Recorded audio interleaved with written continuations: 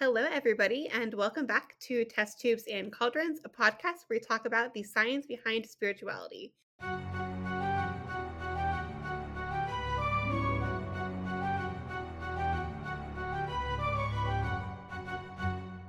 I'm Astra, I'm Phil. And I'm Honey.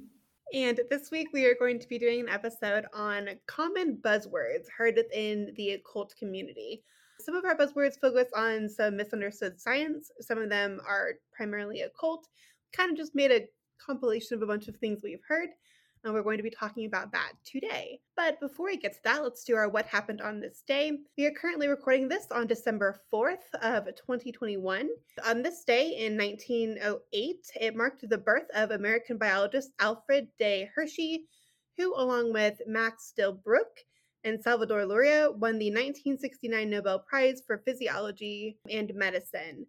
This prize was given for research done on bacteriophages, which are viruses that infect bacteria, and it was the famous Blender experiment that happened in 1956. Hershey used an isotope, which is radioactive, labeled phage to infect a bacterial colony, and then began to inject their genetic material into host cells. He then whirred them in a blender to tear the phage particles from the bacterial walls without rupturing the bacteria specifically. Then, upon examining the bacteria, Hershey found that only phage DNA, but no detectable protein, had been inserted into them.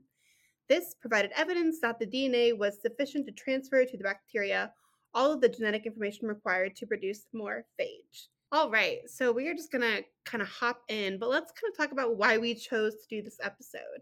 Just like mild annoyance when encountering resources, because I feel like a lot of words are misused and a lot of concepts are kind of discussed in quite a shallow way. Deconstructing these terms will hopefully help to understand why they're misused and maybe what words we can use it more appropriately. Buzzwords, we talk about them all the time, I think, on this episode, just tangentially. We mentioned buzzwords in like our New Age episode or our episode on frequency and vibrations, et cetera, et cetera. I think it can be helpful to not just clarify things, but also propose new terms that are maybe better. I think we touch upon a lot of buzzwords in our episode just because of the nature of the podcast. But I think it's important, especially for us to understand maybe where those terms came from and the ways that they've been kind of misconstrued to have the meanings that they have today, even if they're completely incorrect, either scientifically or even just incorrect in the way in which they're describing something.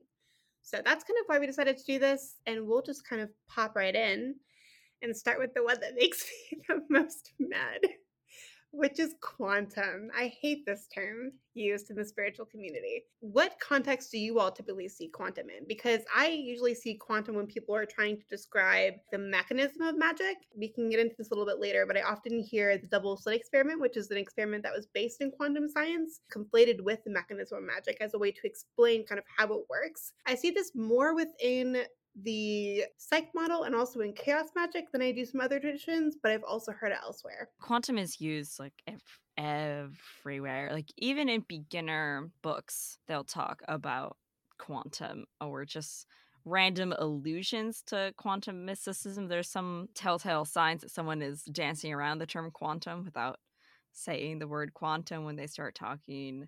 Usually they even bring up things like various forms of energies, or they'll say, oh, we don't even know how certain things work, so let me posit my idea. But it's most commonly found in New Age spirituality, but it still permeates the modern witchy sphere as well. And definitely the chaos magic sphere. I've noticed quantum woo in there as well.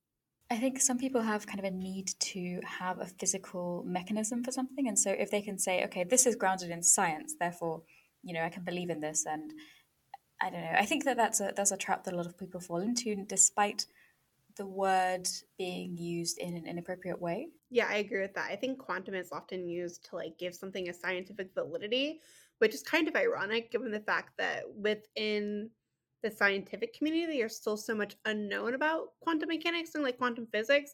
And if you talk to anybody who studies in that kind of area of things, they'll tell you that we don't know anything and we're more often wrong than we are correct about things.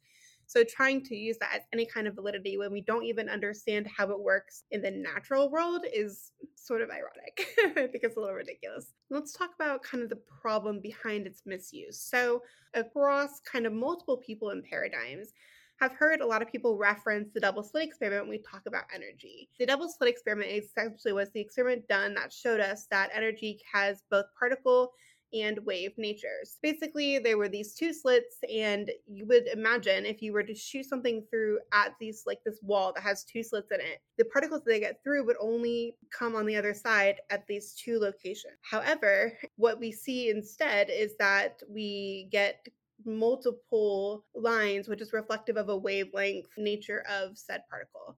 I'll link some stuff below if you want to read more about it. Generally, kind of when I see this explained within the occult community, people will refer to things like when we observe magic, it acts like a particle, versus when we don't observe magic, it acts more like a wavelength. Like, Phil, you described something previously as having kind of like a ripple effect, and so the wavelength is more like the ripple effect, the particles is like more direct. And I see this misconstrued in chaos magic a lot when people say like, oh, in like also the second model, if you forget about something, it'll permeate kind of like better through the universe as a wave energy. And like if you think about it, you are kind of destructively interfering with your desired intention or your will. I think that's a way that it's used that is totally inaccurate in accordance with like what the actual experiment is showing us. And it's also interesting because I think it forces magic into a box of like only being related to being a particle, because that's really what the double slit experiment is showing us, is that a particle itself can be both a particle character and also wave character. But I think magic is more than that. It's not just like some particle bound by like natural law. Yeah, I think it's almost used as a stand-in for ether, which we've talked about before, which is like this sort of previous invisible force that was thought to kind of permeate the entire world, and therefore the quantum is like how all these effects are manifesting in this way that is not necessarily measurable because it changes when we try and measure it. Because that's a characteristic of the quantum things, as you mentioned. You've got the observer effect where something may change when you attempt to observe it. These effects are usually observed on a very, very tiny, tiny microscopic scale. They don't necessarily scale up, and they also don't necessarily scale up to kind of large, complex systems, at least as far as we know. It's not necessarily accurate to just put this as a generic stand-in for any kind of effect. I agree. I think that's a big misconception, is that because I think that's maybe where people get this idea of quantum relating to like on a macro scale, is that if you have a lot of things happening on the quantum level, then that will create like a larger result from it. Kind of like the idea that we have when we're talking about DNA, and we have all of these hydrogen bond interactions between the base pairs in DNA that hold the strands together. And because there's a lot of them, that's what leads to the high temperatures required to like separate the DNA strands if we're going to do PCR or whatever. But I don't think the same thing applies when we're talking about quantum. But I think people have that kind of misconception that we see a lot of really small quantum events that then on a larger scale lead to this kind of overall mechanism of magic, but that correlation is not as linear as people want it to be. Nor do I think things in the quantum level will ever act the same way that they do on the macro level. And people conflate these results of magic, which are on the macro level, with things happening on the quantum, when they are not substantially similar categories or even within the same realm. Do you think there's another word that we could use instead of quantum to maybe describe the mechanism of magic, or magic in the way that people tend to incorporate quantum into? I don't necessarily mind if people use it as an allegory, or they use it in the way that they would kind of use mythology. Because there were actually quantum scientists who, like Heisenberg, for example, he was very into the occult. He was actually friends with Carl Jung, who we talked about a few episodes ago. But I don't know that those people were necessarily using a sort of literal interpretation. You know what I mean? Like, I feel like you can take the broader concepts from quantum theory and you can say, okay, this is like this, but not use it as an actual scientific mechanism. Does that make sense?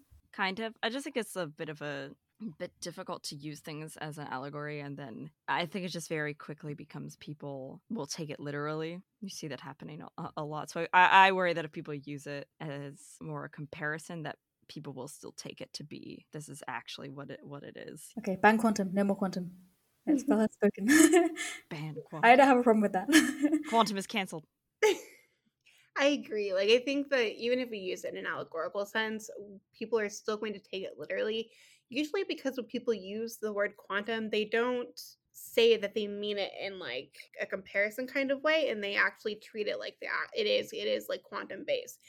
And sure, you could use it and you'd say quantum isn't like super, super small, but even then, I think we get into the issue of like bringing magic down to this like ridiculously small level when I don't know if that's necessarily that like the comparison is there. And when it comes to a word to like replace quantum, I don't know if there is one. And part of the reason behind that is because magic is not science. And so they're kind of two separate ways of looking at the world. And so trying to force magic into the scientific framework, it means quite frankly it's problematic. And so I think we just need to admit that magic itself is a mystery and we should call it what it's been called for centuries, which is a mystery tradition. Like all of our occult traditions are mystery traditions because we don't know how it works, and trying to force a scientific term onto magic is unhelpful because it constrains magic itself and it also misapplies the science. So it's like two bad things happening at the same time.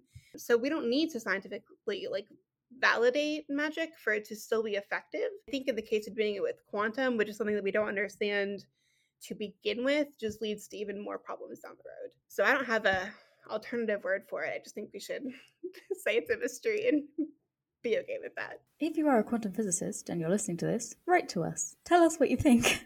There you go. Yeah, give us suggestions. You can understand it as easily as you can. Absolutely. How have you both heard energy used kind of within the wider occult community? Well, I guess like energy work is like a whole paradigm, right? And it's very often used in visualization, even in things like yoga, used to kind of describe the feeling of like manipulating a particular force. I think visualization is the primary context that I see it in. I see it happening a lot with people talking about visualization and energy healing. It's very odd, and no one has a concrete definition for it.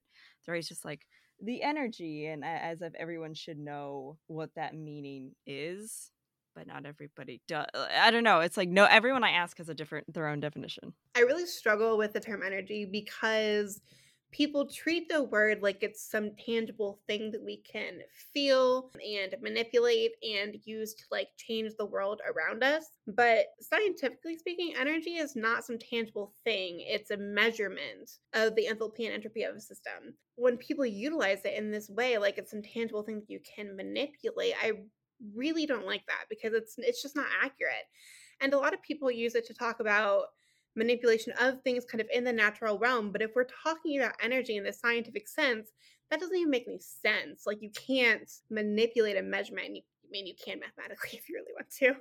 It's not something tangible you can like change or like shift the energy around yourself to be something different. I've also heard people, and this bothers me the most, I've heard people talking about like utilizing the energy of the elements to then manipulate like the natural world, which is ironic to me because it's not, and like water doesn't have some like energy that you can physically touch and then use to manipulate water or fire, really with any element. And I think there needs to be a distinction between when people are describing spiritual energy and energy of the natural world. Like there is a distinction there because energy in the natural world, again, it's not actually a thing. It's energy is a measurement of enthalpic and entropic circumstance. But if you want to talk about spiritual energy, that's fine, but we need to address it as such and stop using the word energy in such a literal sense when we're not actually talking about it in a literal manner. I definitely think there is a very strong line between people who are referring to energy on this like metaphysical level and people who are referring to energy on a literal level.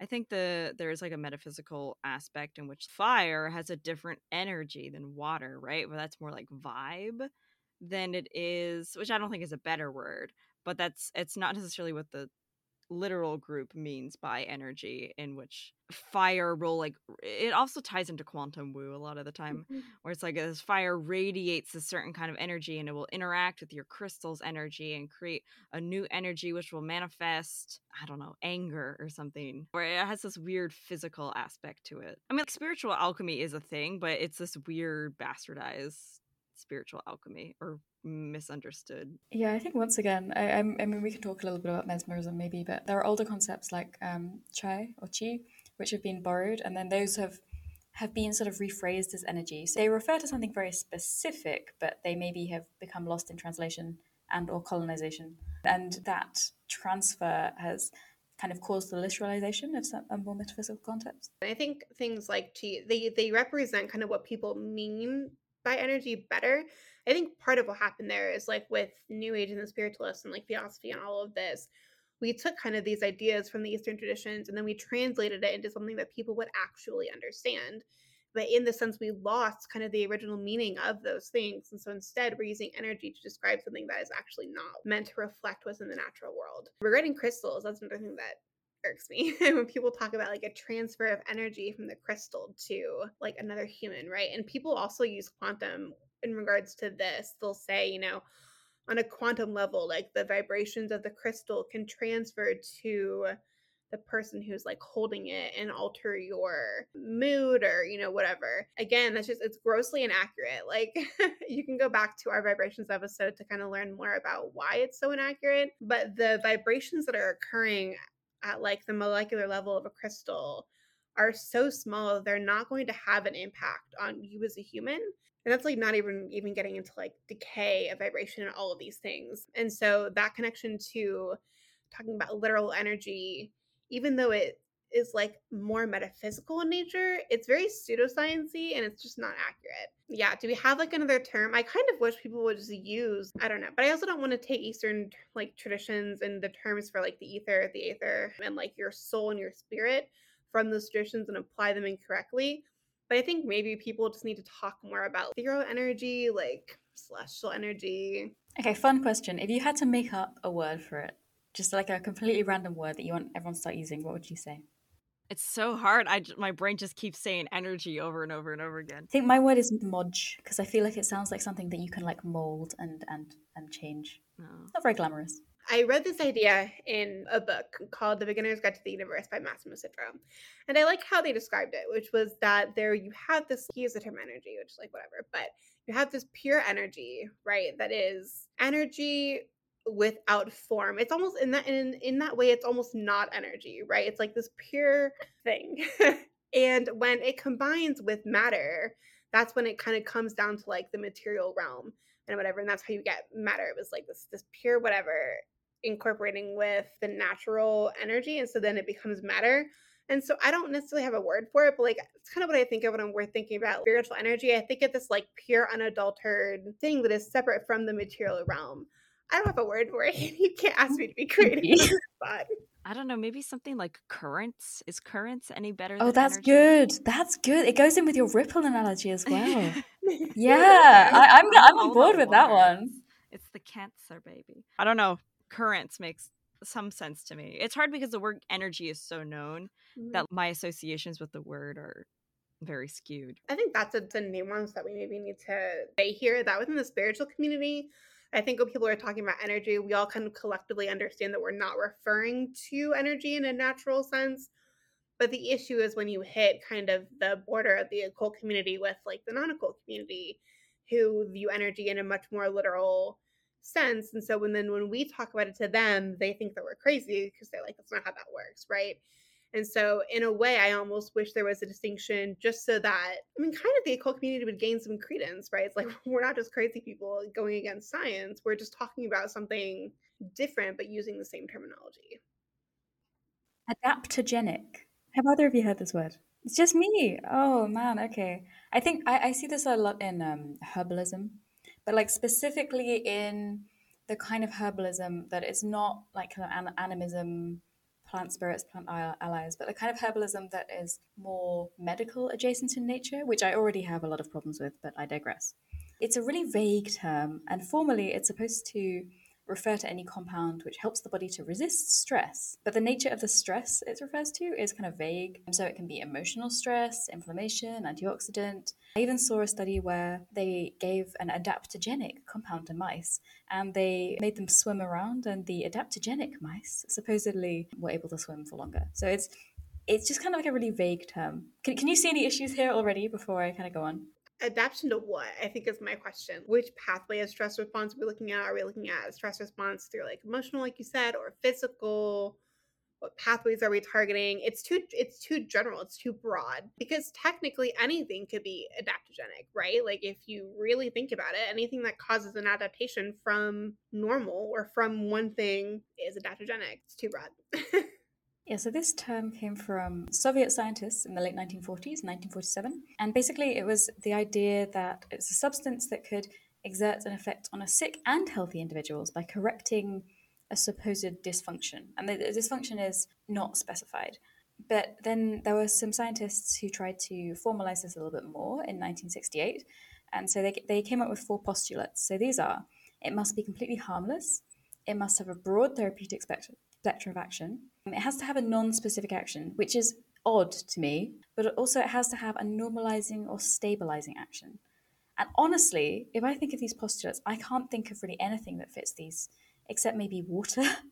Is there anything that you can think of that kind of fits this definition? It's very, very vague. A lot of these are contradictory, which I think is part of my issue. The broad therapeutic spectrum of action and non-specific, but having a normalizing and stabilizing action. I mean, in order for that to occur, it would have to have a specific mechanism of action, and it wouldn't be able to necessarily be this, because even if something has a broad spectrum of action, it still has mechanisms of action, and it might be influencing different pathways in different ways, which gives it kind of this broad overall, reaction in your body, but it still has a specific mechanism.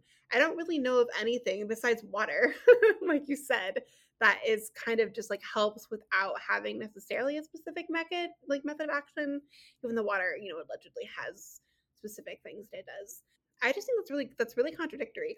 Also, when we talk about things being harmless, I don't necessarily believe that ingesting anything as like a supplement or kind of outside of what is like required for a normal healthy being is entirely harmless. There's always going to be kind of some potential risk or of harm, no matter what you're taking, that could be considered an adaptogenic. I feel like I'm not really suited to this, but it just reminds me of like back when I was in like the holistic community often runs very side by side with the new age community, and they just come up with so many fucking words. And like that's why I have struggled personally to like really dive into herbalism, is because like I don't know what's reliable. It's like I don't know like medical interactions with things or anything about body science beyond like basics. So that's why I've always struggled to like get into herbalism, because they have like all of these buzzwords like superfoods or antioxidants that are often kind of no one knows what they mean. Or no, like they're all clouded behind this sort of smoke screen that ultimately no one knows what they mean. I think you bring up a really good point, actually, because this term does appear in some scientific journals. Not necessarily good ones, not necessarily good studies, but you could, if you were uninformed, maybe you didn't know very much about the subject, you could go on to Google Scholar and you could find the word adaptogenic used and see how widely it's used in some journals and think that it's a legitimate thing. Whereas if you actually kind of take a step back, you're able to see that it's a buzzword. But it's, yeah, like you say, it's really difficult for people without doing a lot of research to understand what is valid, like how useful these kind of terms are. I found out that this term is actually so vague, it was recently banned for marketing substances in the EU because it's kind of meaningless. And it allows people to make sort of all sorts of health claims without needing to back anything up. Most of the adaptogens don't fit the 4 postulates described. Like most of them are not harmless. Like pretty much everything, like you said, has a risk. And in fact, there was one study that investigated adaptogens and found that 6 of them that they investigated did have biological effects. So antioxidants, anti-cancer, lowering your cholesterol, stimulating your immune system. But these are all specific effects, right? Like it would be much more useful to refer to these as what they're actually doing, because that means that you can select something appropriate for your own health, and it means that you can understand the side effects a lot better. So this is a term that I really, really hate, and I wish that herbalists would stop using. It also reverts to, I think, also like a wider spread issue within kind of the herbalism and holistic medicine community, which is that you can't attribute any condition to one pathway or one thing. Their body is so intertwined. Our pathways are so intertwined. If you look at cancer, I don't know if like anybody's ever seen those big posters where it has like all of the cancer pathways associated with like one type of cancer, so like lymphoma or whatever, and you'll just see like connections upon connections, and there's like 23 pathways and they all intersect at different places, and it's ridiculous. So to try and ascribe a single thing like stress to one pathway that can be cured or helped with one herb or medicine or combination of is quite frankly false. And you're kind of lying to the community suggesting that. So that's another issue that I have with a lot of that. And so when we say adaptogenic, it's like super broad, but at the same time, no condition is super broad. Like that's not the way it works. So there's another, issue that you kind of have to be aware of when you go into herbalism or the holistic medicine field. Okay, Hanny, we're getting to your favorite one, microbiome. Okay, I don't want to talk too much because I feel like I've ranted a lot. What do you guys know about the microbiome before we dive in? What do you guys know about it? What kind of context do you see it used in? What do you think people understand to mean by microbiome? Fel's face right now is like utter distress, by the way, for those listening. I know really nothing about it other than like biome is like a place where things live in micro, mini, small. So presumably probably something to do with bacteria and other small microorganisms. Have you ever heard it to market health products? I have not, but I can absolutely see it being used to market health products. I hear microbiome a lot when people talk about your gut microbiome, right? Oh, yes. I have heard gut microbiome. Yeah, that's where I hear it used most. And it's funny to me when people talk about microbiome because they don't think they understand how vastly diverse the microbiome is, especially with the human body. And so often it's just oversimplified to an extent where, like, again, it's one of those things where it's like, oh, your microbiome is responsible for this side effect when you take X thing. And it's like, well, no. Like, yes, but no. It's so much more complicated. Even your gut microbiome, we're talking about hundreds of thousands of different bacteria that alone make up that part of your body. And also the misunderstanding that your microbiome is one singular thing across your entire body, even though your mouth has its own microbiome, your gut has its own microbiome, like your private parts have their own microbiome. Like, it's a whole, like, each thing is a different subset. And so to use this term in such a general manner does a disservice to the diversity of bacteria that we require to like really function at our best. It's a thing that I see in herbalism a lot for the reasons you mentioned. It's like, oh, this thing will restore your gut microbiome, usually gut, that's the one that people go for, and it will do X, Y, Z. And so these things are like, it might be anti-inflammatory, or it might correct a food intolerance, or it might even change your mood. Usually the term is used without a lot of context backing it up. Another problem with it is people use it in lieu of a mechanism. So saying, oh, well, we don't have a mechanism it works in humans and therefore it must act on your microbiome without any evidence. And it kind of fails to recognize that your microbiome in all over your body is very, very transient. So you can change it just by eating a meal, having a drug, going to sleep. It changes all throughout the day. So it's not something where you can kind of take some herbal supplement and fix it. It's not a static thing. It's a transient thing. It lives in you and with you. And so, yes, that's one thing I wish herbalists would stop using as well. It's also interesting, too, when I hear people talk about, like, the microbiome and a lot of supplements that people recommend for this seem to also be metal-based or have some kind of, like, metal affiliation. So if you take, like, more iron or whatever the other ones are, which I think is funny because although a lot of bacteria do require certain metals to, like, function and be alive and whatever. It's interesting to me that that's kind of one of the biggest marketing tools because, again, it only targets a subset. And there's also sometimes this concept of like taking a supplement to get rid of like the bad bacteria in your microbiome, even though really there's not necessarily a clear distinction between like a good bacteria and bad bacteria. It's kind of this symbiotic relationship. You need bit of both, honestly. Or some bacteria that's classified as bad kind of outside of a microbiome might actually have a purpose within a particular microbiome. And so in that case, it's like, well, yes, if this was outside of it, you would want to get rid of it. But like in this context, it's actually helpful. And here are the ways in which that's true. And so again, it's kind of overgeneralization of like, this bacteria is bad and this bacteria is good, when in reality, it really is dependent upon context and where we're looking and the role that it plays in a system. Okay, one for Fel. What about patron and matron? This is a common buzzword.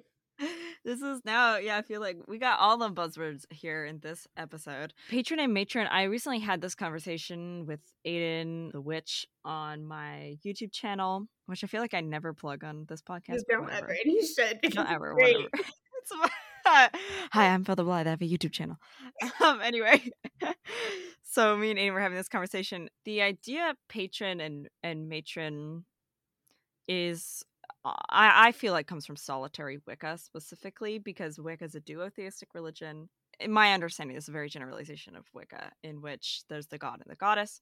And in like British traditional Wicca, like Gardnerian Wicca or Alexandrian Wicca, those gods and the god and the goddess are sort of kept secret, I believe, by the coven, like their true names. And any Wiccan can feel free to correct me if I'm wrong. I see this a lot in like solitary Wiccan books of like finding the god and finding the goddess, and I think that kind of became patron and matron, because I came to that term on my own. I started using it more for like a literal patron of the arts kind of thing, not like my singular deity, but literally like patron of the arts. I saw other people using the term, and I was like, huh, I've never like seen this term before. It's been a buzzword for a long time in the community, I think. And long time, I mean like a decade at least. But you still see it. Like people on TikTok will be like, "Who's my patron deity?" Like I see it all the time. Like I was in a server today, and they were like, "How do I find my patron deity?" People have YouTube videos on how to find your patron deity, so it's not necessarily a bad thing, but it's definitely very heavily emphasized. I'm not sure if you guys have thoughts on I think it dilutes the importance of like that the role of patron and matron play in one's practice. Like I don't do deity work specifically, but a lot of times I see people, if they have like a singular deity in their practice, they're like, oh yes, this deity is definitely my patron or my matron, you know, whichever is relevant. And it's like not necessarily. I think a patron or a matron has like a much more pronounced role in a person's practice, or regarding kind of the longevity of which that deity will be with an individual. But not every god or goddess has to have that title to like be legitimate and be worked with. Yeah, I see this argument come up on the Hellenism subreddit all the time. I mean, and I'm talking about this is just years of the same debate, just going over and over and over. And it's usually like, well, in antiquity, people who, were a particular profession might venerate a particular god, like, like weavers might venerate Athena more because of her association with weaving. And like, yeah, okay, maybe that's true, but the way I see patron used is almost like referring to like an HGA, like holy guardian angel type thing, like or like a guardian. It's a very personal, intimate relationship, and I don't necessarily think that translates to, a profession related veneration. Does that make sense? Like it's a very, very personal thing, and I don't know that is necessarily supported by history. I could be wrong, but No, I agree with you. So someone like Sappho, I would see as a devotee of Aphrodite. Sappho is very devoted to Aphrodite, but I don't think it wouldn't be fair for me to put words in Sappho's mouth and say that she was considered Aphrodite her patron. People like to make the argument that it was seen in antiquity, but I don't think it was. The ancient Greeks had hearth cults or personal pantheons that's made up of several gods, not just one or two. I'm totally ignorant on this, so apologies if this is a stupid question. But regarding something like the cult of Dionysus, would you then consider Dionysus to be like the patron god of said cult, or no? but they would venerate other people as well, right? Like they Yeah, just venerate Dionysus. like Athena is a patron of Athens. There's patrons of groups, and it's usually patrons of groups or patrons of things. Like saints are patrons of things or groups usually. The act of doing something, it's usually not an individual. Oh, right. It looks like statistical significance is up next. This should be interesting. I'm gonna throw up. This is bad. Both discussing stats and also just this discussion in general. What grinds your gears about it most? Oh God, where to begin? I just think that firstly, the use of hang on, let's back up. Statistical significance is usually used to describe when you have a difference between two kind of results, and the statistical test kind of shows that difference it fits the statistical test. So the usual one that uses a p-value, and a p-value is kind of the probability that a result occurred by chance. So a low p-value, usually below 0.05, is considered good. However, it neglects so many other factors in scientific studies. So I work in the biological field, much like Hanny, and I think the thing with the field of biology is that statistical significance is something that's hard to really measure because it's not as controlled. Like, and this is funny actually, because this is kind of one of the biggest issues I guess my chemistry friends will take with me in the biological sciences is that like they can be very quantitative and say like yes this is significant, no but it's not, based on something like a p-value. It's like it's very obvious because it's much more like cut and dry, whereas in the biology field something that maybe has a low p-value, someone might say that it's significant, but it's actually not quite as significant because there's like all of these other factors involved. And so when we talk about people often also conflate statistical significance with a true result or a false result, when really I think there's a spectrum of statistical significance. It depends on the kind of test that we're using, it depends upon the threshold, which is determined by the person who's actually performing the statistical analysis, which means that there's bias involved in thresholds. It's just like it's such a muddy term and people use it so matter of factly in many ways. And they'll say like, oh, this that's the other thing that people do all the time that bothers me. They look at a study, and because a study says that it's statistically significant, they're like, yes, this is true. This is like, if they said it was statistically significant, great. Like, this has absolutely been proven. Let's move on. Even if the statistical significance is like 0.01%. And I'm like, is that really that significant or not? Because like it's really not. And so then you have that again, this like spectrum of kind of where does it lie? And you could say something is, but it's like, is it really? Yeah, so like you say, kind of clinical significance and statistical significance are two different things. Like something that is statistically significant is just saying that there is a result which is so it stands up to the test that it's probably not due to chance. And there are some caveats to that, but we'll get to it. But that doesn't mean that it has necessarily an effect in a clinical sense. In the same way, you can influence your p-value result by doing things like p-hacking. So you can basically like really, really large sample sizes, resampling, all sorts of things, which basically make something, the p-value appear very low, but that doesn't necessarily reflect the actual phenomenon you're investigating. There's a statistician who's argued that significant p-values just below 0.05 are extremely weak evidence against the null hypothesis, because there's a 1 in 3 chance that the significant result is a false positive. So that's a really, really high chance. And so I think that you need to, when you see a study, especially if it's one that you're a little bit critical of already, and it says something statistically significant, look at the test they use, look at the sample size, look at whether it's appropriately designed. All of those things are going to tell you a lot more than just a single p-value. You make a really good point too with how it could be statistically significant but not actually be efficacious.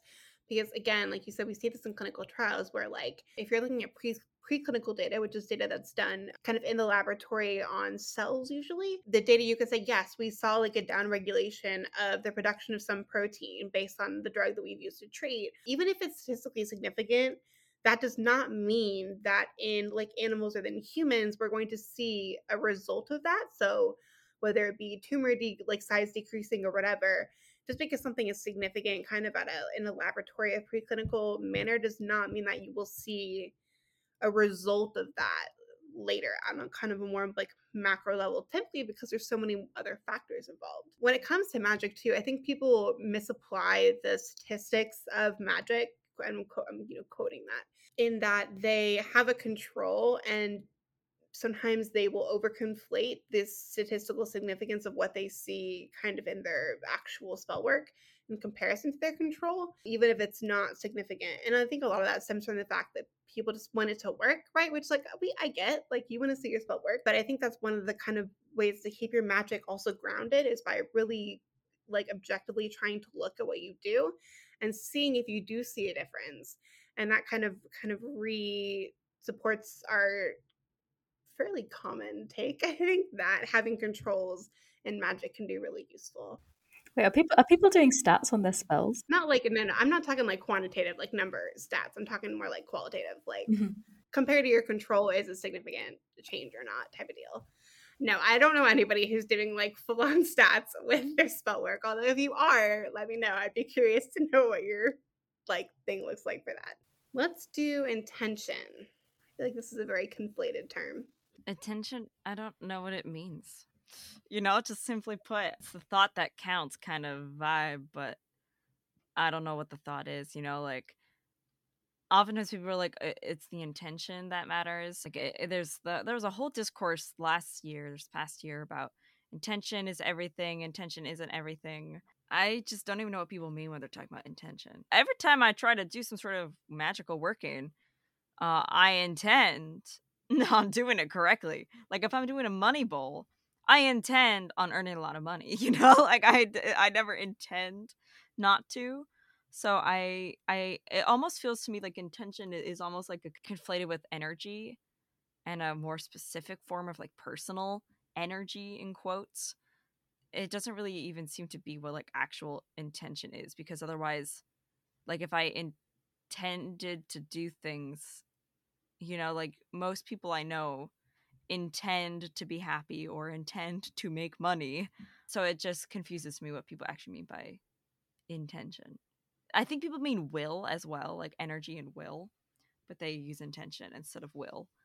In my mind, intention is like how you, as your little macrocosm, and this may be nonsense, but that's how you kind of weave your little web of correspondences. You weave your web of what you intend to do and how you intend to do it, and how you pull everything together into a directed result, right? But so when people say intention is everything, what they mean is, oh, you can sub this bay leaf with this grapevine because I have come up with an alternative use for it and it makes sense in this context.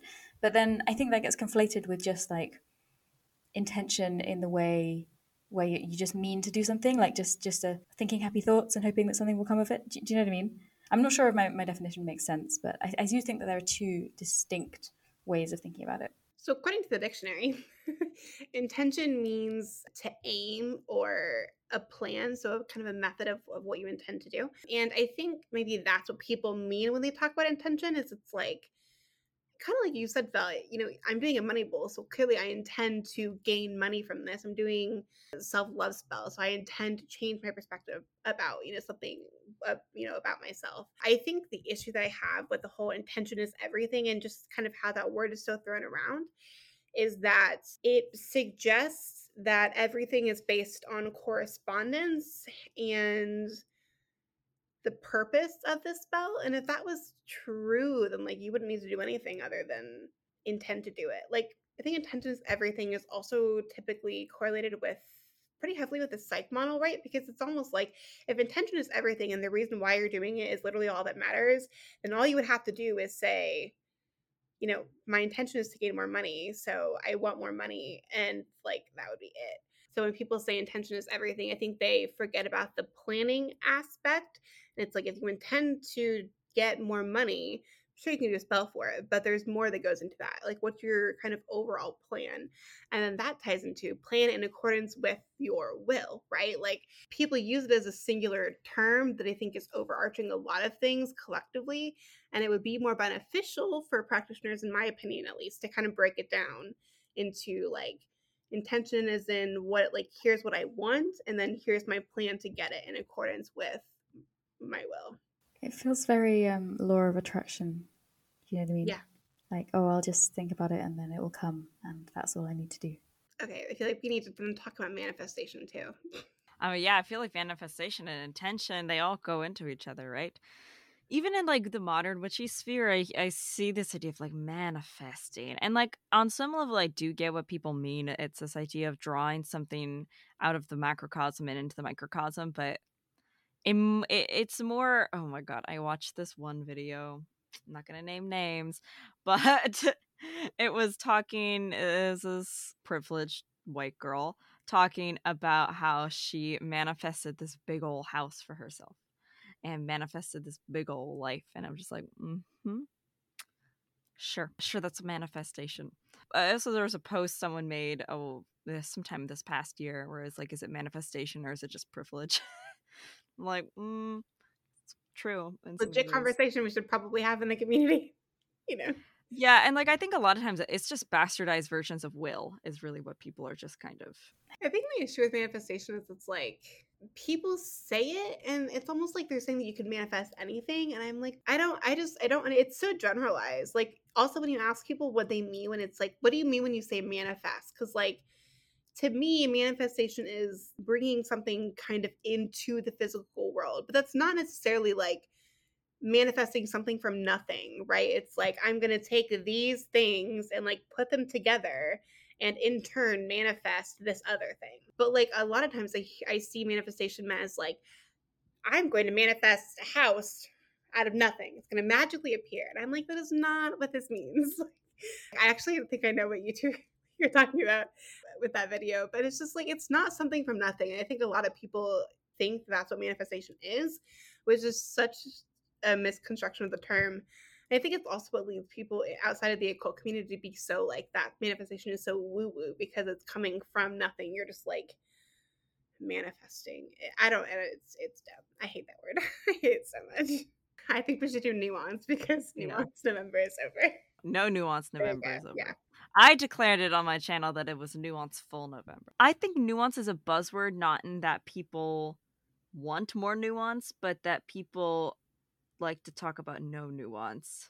And no one seems to know what nuance is. And this has been this is a huge issue in general, like in the world, not just in the occult community. I would say that confusion around nuance or lack of nuance is a driving factor in a lot of political issues as well because of radicalization. I'm not entirely sure how nuance is exactly a buzzword other than the fact that it is often just ignored blatantly. I think of nuance as more of a buzzword just because of how often it's thrown around in situations that it's not relevant to. Like, and nuance, I would argue, is actually probably relevant to most situations because I do think overgeneralization plays an issue in kind of the understanding of certain things.